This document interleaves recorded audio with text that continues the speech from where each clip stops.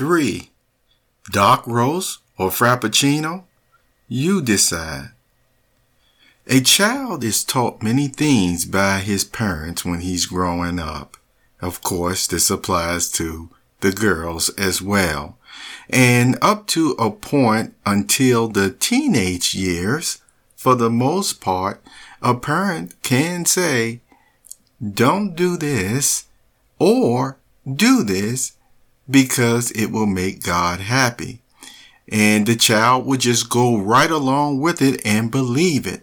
However, a certain point in their life, as I mentioned before, which starts in the teenage years, it really becomes important that emphasis on training from infancy had reading involved with it, you see. Why is that the case?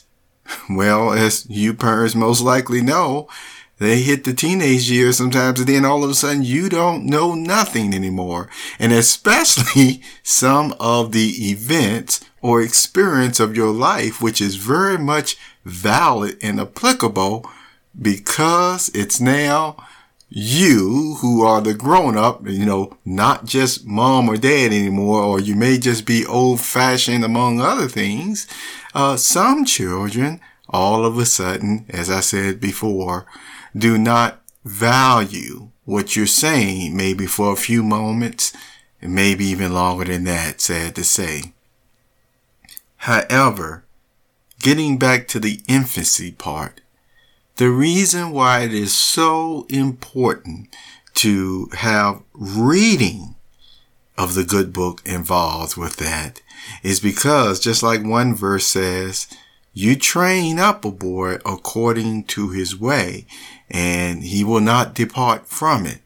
So, when it gets to the point that, let's say, your child is thinking about following the crowd in this area or that area, and the crowd may not be up to any good with the way that they're actually treating people. You may know this from experience. You can see the writing on the wall, etc., etc. And so, what can you do? You may say, God don't like this. Don't hit anyone. Don't take anything from anyone. Don't steal from anyone. But have your children actually seen God say this for themselves from his word. Right in Leviticus chapter 19, verse 1, it starts, the Lord said to Moses. And you can see he was directing him to speak to the entire assembly there.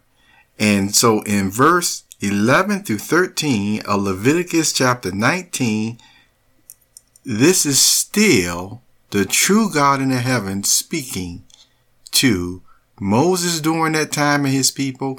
And yes, the true God is still very much alive today, and he is saying this to everyone, and this is what we can relate to the children. Remember, with that reading involved in learning in order for them to have embedded principles to what?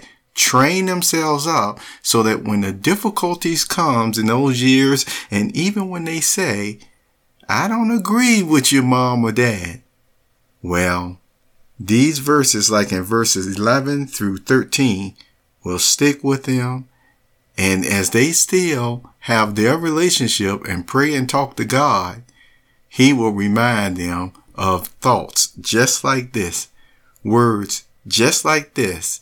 In Leviticus chapter 9, starting with verse 11, he said, do not steal, do not lie, do not deceive one another.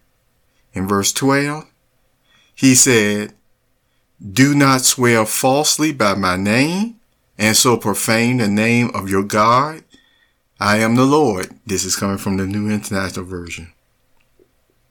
And in verse 13, do not defraud or rob your neighbor.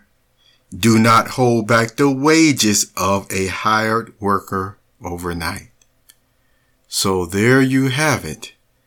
Do you think the teenager will retain these verses that they have read from infancy, from your good training.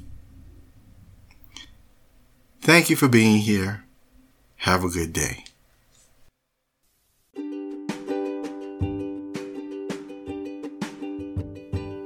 You have just listened to the Perceptive Readers Podcast. Remember, until next time, if you read something that encourages you to improve or enhance your life for the better, it becomes your reality. So, dark roast or frappuccino? You decide.